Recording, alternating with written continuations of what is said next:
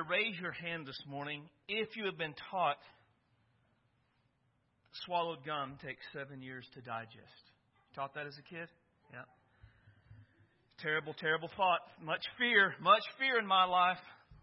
Or how about this, that flushed water rotates in a different direction in the southern hemisphere than it does in the northern hemisphere. Ever been taught that? Yeah. Or this, don't eat and swim. Right? Now, why can't you eat and swim? You have cramps and you'll drown. Right? You'll die.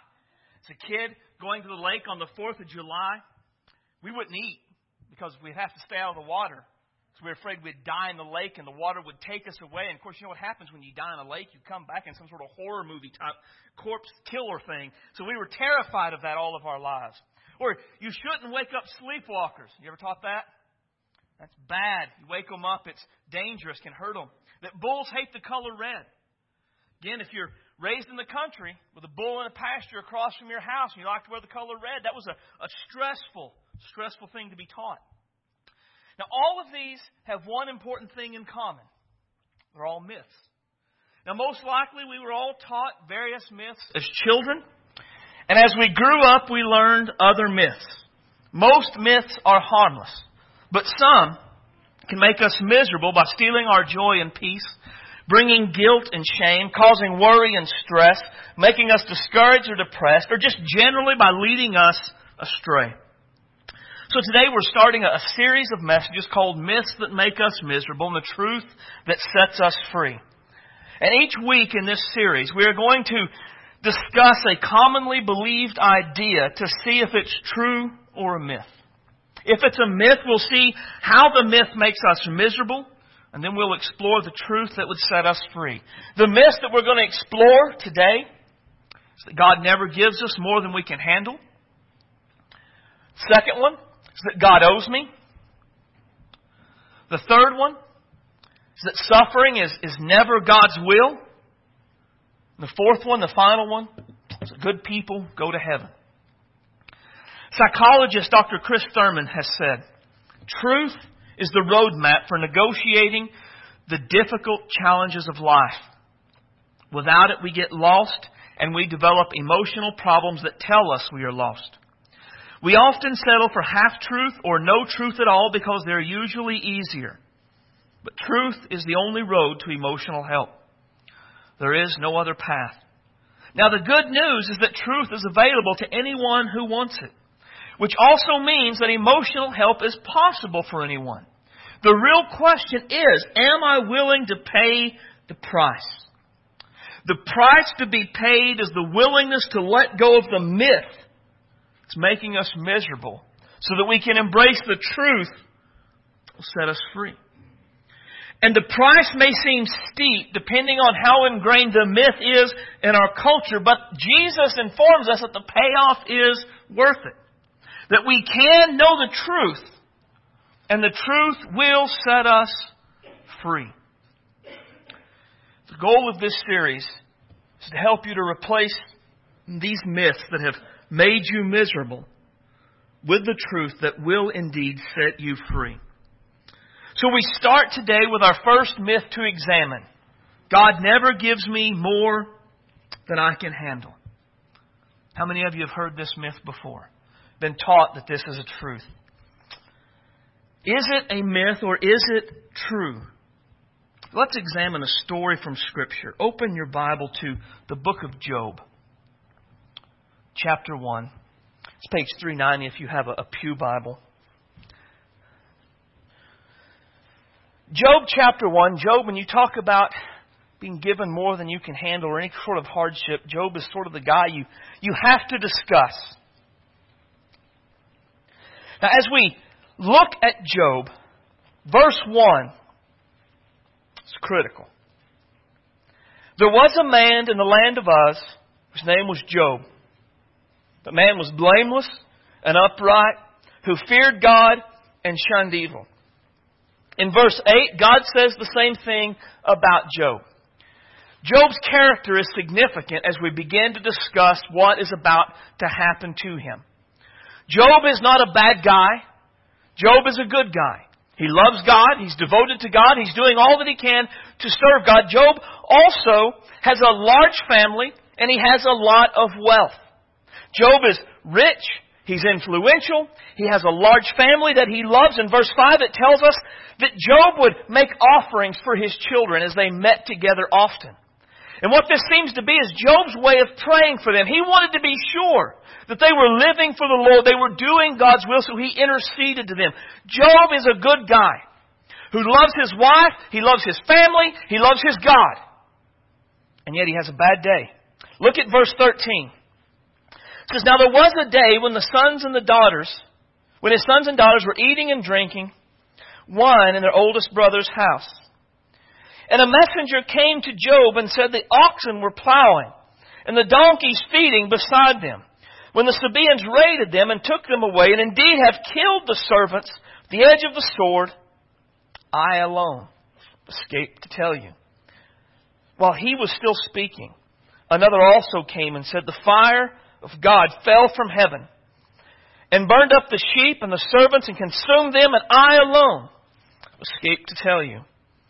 While he also was still speaking, another came and said, "The Chaldeans have formed 3 bands and raided the camels and took them away, yes, and killed the servants with the edge of the sword, and I alone escaped to tell you." He was still speaking. Another came and said, "Your sons and your daughters were eating and drinking wine in the oldest brother's house, and suddenly wind came from across the wilderness and struck the 4 corners of the house, and it fell on the young people, and they are dead. I alone escaped to tell you." In one moment, Job is rich, with a large family. In the very next moment, messengers come and tell him one by one that he has lost everything that he has. He has lost his flocks, he has lost his herds, he has even lost his children. And the way it reads, while one was talking, another came. There was not even a second for Job to be able to react and to deal with whatever was coming. He heard one and then another and then another and then another. That's a terrible, terrible situation. But that's not the end of the trials and the tribulations of Job. On another day, in what doesn't seem to be a lot different, a lot longer time, just maybe a matter of days. Chapter 2 and verse 7 says, Satan went out from the presence of the Lord and struck Job with painful boils from the sole of his foot to the crown of his head. And he took for himself a potsherd with which to scrape himself while he sat in the midst of ashes. So one day, Job is healthy and wealthy, with a large family, everything going his way. And then on another day, he loses his wealth and his family, but as they say, at least you've got your health. And even that didn't last for much longer. For a few days later, he had runny, painful, from what we understand, disease-like sores from the top of his head, sole of his feet. That's a bad day. But those are terrible, terrible days to come upon one man. Let me ask you, was Job able to handle that? I mean, if God never gives us more than we can handle, then was Job able to deal with all that came upon his life at this time? Let me ask it another way. Could you have handled it? Could you have dealt with all of these things to come upon you all at the same time? Do you know of anyone that could have dealt with it, could have just handled it because God won't give them more than they can handle? I don't. I don't think Job could handle it. I don't think I could handle it. And I don't think you could handle it. I think in practice, God never gives me more than I can handle doesn't stand up to scrutiny of life. Because Job's example is one from Scripture, but we all know people that have had horrific things happen. But did God allow them to have more than they could bear? Practically, it seems that it's possible. But you say, I know Scripture says God will never give me more than I can bear, so we must be able to. But does Scripture actually say that? Does the Bible actually say God will never give us more than we can bear? There is a verse from the book of Corinthians that idea comes from, and here's what it actually says. No temptation has overtaken you except such as is common to man, but God is faithful, who will not allow you to be tempted beyond what you're able, but with that temptation will also make a way of escape that you may be able to bear it. Now this passage, this verse, is all about temptations to sin. And it's not at all about hardships or trials that come into our life. The reality is, the Bible never says anywhere that God will never give us more than what we can handle when it comes to hardships and trials and the circumstances of life. Now, in temptations to sin, we're never forced. We're never beyond our ability to choose to do what's right. But there is no such promise pertaining to hardships and trials and the circumstances that come into our lives. So the question becomes, it does seem that this is a myth. It does seem that this is not something that the Bible teaches. So how does this myth make us miserable? Well, the myth makes us miserable because we live in a world where bad things happen. And at times, we will be the recipients of these bad things. And the bad things that we face, they will vary in intensity. From the mildly irritating to the utterly devastating. And some of those we are going to be able to deal with. We can handle it on our own. But there are going to be some that we can't. There are going to be some situations that devastate and overwhelm us. The sudden and tragic loss of a loved one. A diagnosis suddenly went bad. The loss of a job, financial ruin. A child who's erring and going astray. Other people making bad decisions that negatively affect our lives. There are any number of circumstances that can come into our lives that will devastate and overwhelm us. And what do we think? If we believe that God never gives me more than I can handle, we begin to doubt everything. Because sometimes I've heard the myth explained this way. How many of you have heard this? God never gives me more than I can handle. Sometimes I wish God didn't trust me as much as He does. You ever heard that? So here you are. You're devastated. You're overwhelmed. You know you can't handle it. And now on top of that, you're failing God. God believes in you. God thinks you can deal. God thinks you're strong enough to handle it, but you know you can't. So not only are you devastated and overwhelmed, you feel like a spiritual failure. God, I'm failing you. I can't do what you think I can. And this adds misery upon misery upon misery in our lives. And as long as we believe this myth, it will continue to make us miserable. So how do we deal with the myth? We learn the truth that sets us free. Here's the truth that sets us free. God allows me to be overwhelmed to remind me of my desperate need for Jesus.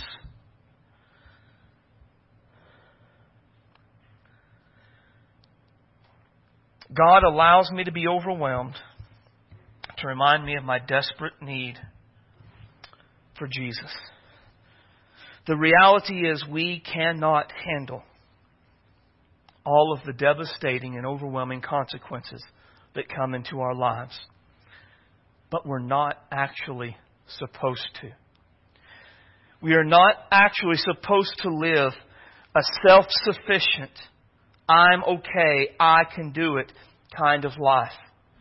All of our lives are meant to be lived in dependence upon Jesus Christ, His strength, His grace, and His power.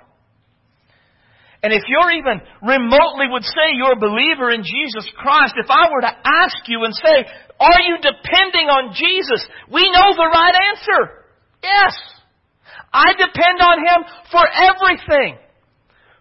But is that true? I mean, isn't it easy during the good times of life to become very self-sufficient? I mean, Jesus taught us that we're to pray for Him to give us our daily bread, to give us our daily provision. How many of us pray that because if God doesn't do something, we won't eat? Not us. God hasn't. I mean, I'm doing pretty good. Right? I don't think about the need for God's daily provision. When all is well and our lives are fine, we feel as though we can do it. We feel as though we can handle it. The problem with feelings of self-sufficiency is they push us away from Jesus. Because I don't pull near Him when I don't need Him. And if I don't feel and recognize that I need Him in every area of my life all the time, then I'm not going to seek Him out. I'm not going to cultivate my relationship with Him. I begin to drift away. And so God, who cares more about my salvation and my character and my eternity than He does about my comfort, He will allow me to be overwhelmed, to remind me that I desperately need Jesus. And this is how God interacts really with all of His people. God allowing us to be overwhelmed to remind us of our need for Jesus, that's not God saying you're a failure. It's God saying, I love you. And I want better for you than a life of self-sufficiency. Right? God deals this way with all of His servants. Look at what the Apostle Paul had to say. I love this verse. We don't want you to be ignorant, brethren, of the trouble which came to us in Asia. That we were, now notice his wording, burdened beyond measure, above strength, so that we despaired even of life. Now, he was despairing of life. Who thinks that Paul was there thinking, God won't give me more than I can handle? Paul was overwhelmed. Whatever was going on, he was devastated. And the word pictures he uses illustrate this. The idea of burdened beyond measure, above strength. It pictures carrying a heavy weight. So imagine you're trying to carry a weight that is unbelievably heavy. But it's so heavy you can't actually carry it. You fall underneath its weight and it's pressing down upon you. And the more you struggle, the more pinned you become and you're not able to get out of it. And you're beginning to lose oxygen, right? As you can't, the weight is so heavy you can't breathe and expand enough to get enough air. And in that moment of horror, you realize this is where you die. This is how your life ends. That's where Paul was. That's what this verse was saying. Paul was overwhelmed. Paul was devastated. Paul guessed his life was over. That whatever was going on, this is the end for me. But he didn't die. He came in and out of the depths of despair. Why? We had a sentence of death in ourselves that we should not trust in ourselves, but in God who raises the dead. Can you imagine what it would be like to be the Apostle Paul? To have all of those revelations and God heal so many people through you? Wouldn't it be easy as Paul to be self-sufficient, to think that you can handle it? And yet he couldn't. Even the great Apostle Paul needed to be reminded of his desperate need for Jesus. And so God allowed him to be overwhelmed. most of us, we live under the illusion of self-sufficiency and strength. Again, we will at least nominally say we depend and we need Jesus. But not in a way that we truly believe we are depending upon Him for every breath. It's kind of like when you were a kid and watching a horror movie, did you look at the movie like this? Right? That way you couldn't fully see what was happening, but you could kind of see what was going on. In our illusion of self-sufficiency, that's what we do. We can kind of see we need Jesus, but we don't fully see how desperately we need Him. We don't fully see that without Him we have no hope. That He is our everything. That our life and our breath and our everything is fully and completely and always dependent upon Him. And there is only one thing that removes the illusion of self-sufficiency. Being devastated and overwhelmed.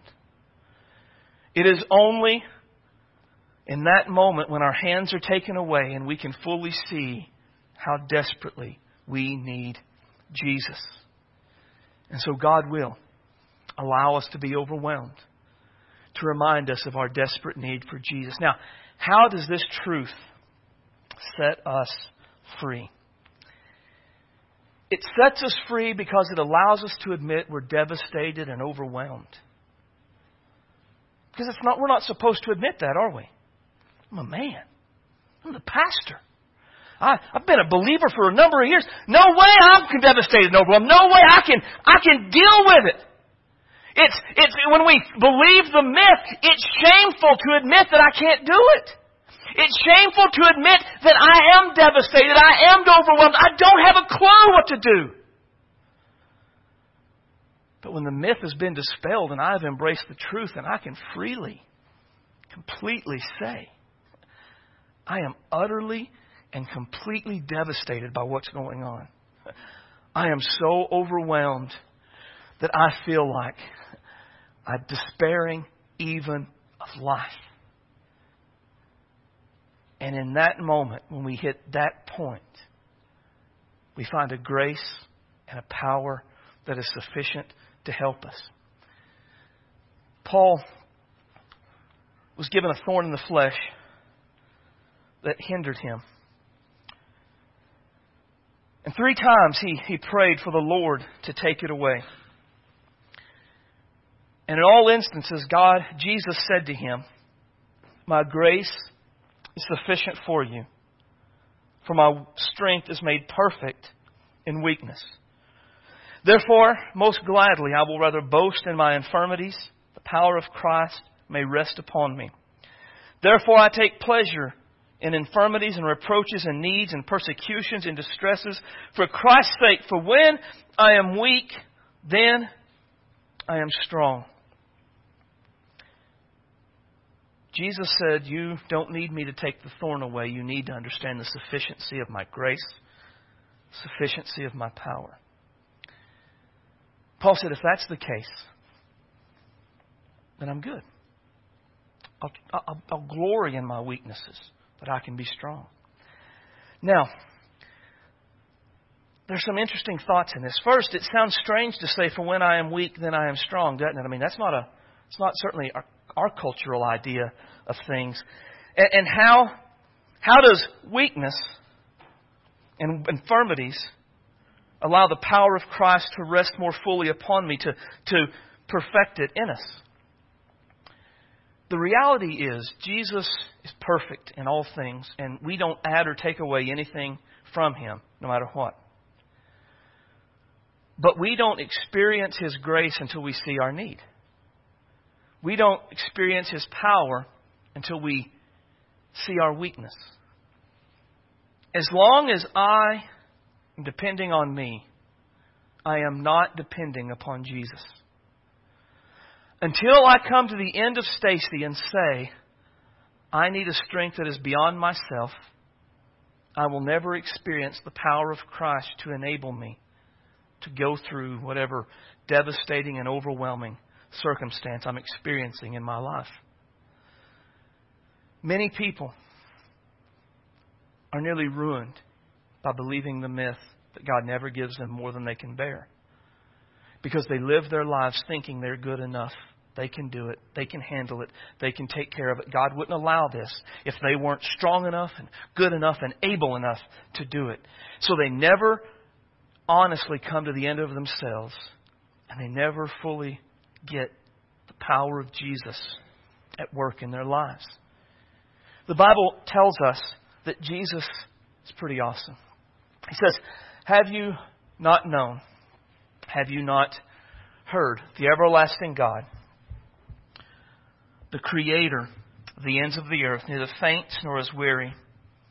His understanding is unsearchable. He gives power to the weak. To those who have no might, He increases strength. To the youths, or even the youths shall faint and be weary. Even the young men shall utterly fail. But those who wait upon the Lord shall renew their strength. They shall mount up with wings like eagles. They shall run and not be weary. They shall walk and not faint." This passage teaches us two critical truths that we have to understand and embrace so that we can experience the truth that will set us free. Jesus has limitless strength. Jesus is never weak. He's never unable. There is no limit to His knowledge or His strength. He is able to do anything that needs to be done. And that's great. But the next point is perhaps greater. He strengthens the weak. It's one thing for Jesus to have all power and all might and all strength. But it's not overly helpful if He doesn't use that on our behalf. But Scripture promises that He does, that He will. But as we think about Jesus giving His strength, we have to see who it is that He gives His strength to. For Scripture doesn't say that He strengthens the strong and He helps the mighty, but He gives power to the weak. And to those who have no might, He increases strength. You see, as long as I don't need Jesus, I won't experience Jesus. As long as I don't see my need, as long as I'm still strong, as long as I think I still have power, I miss all of this.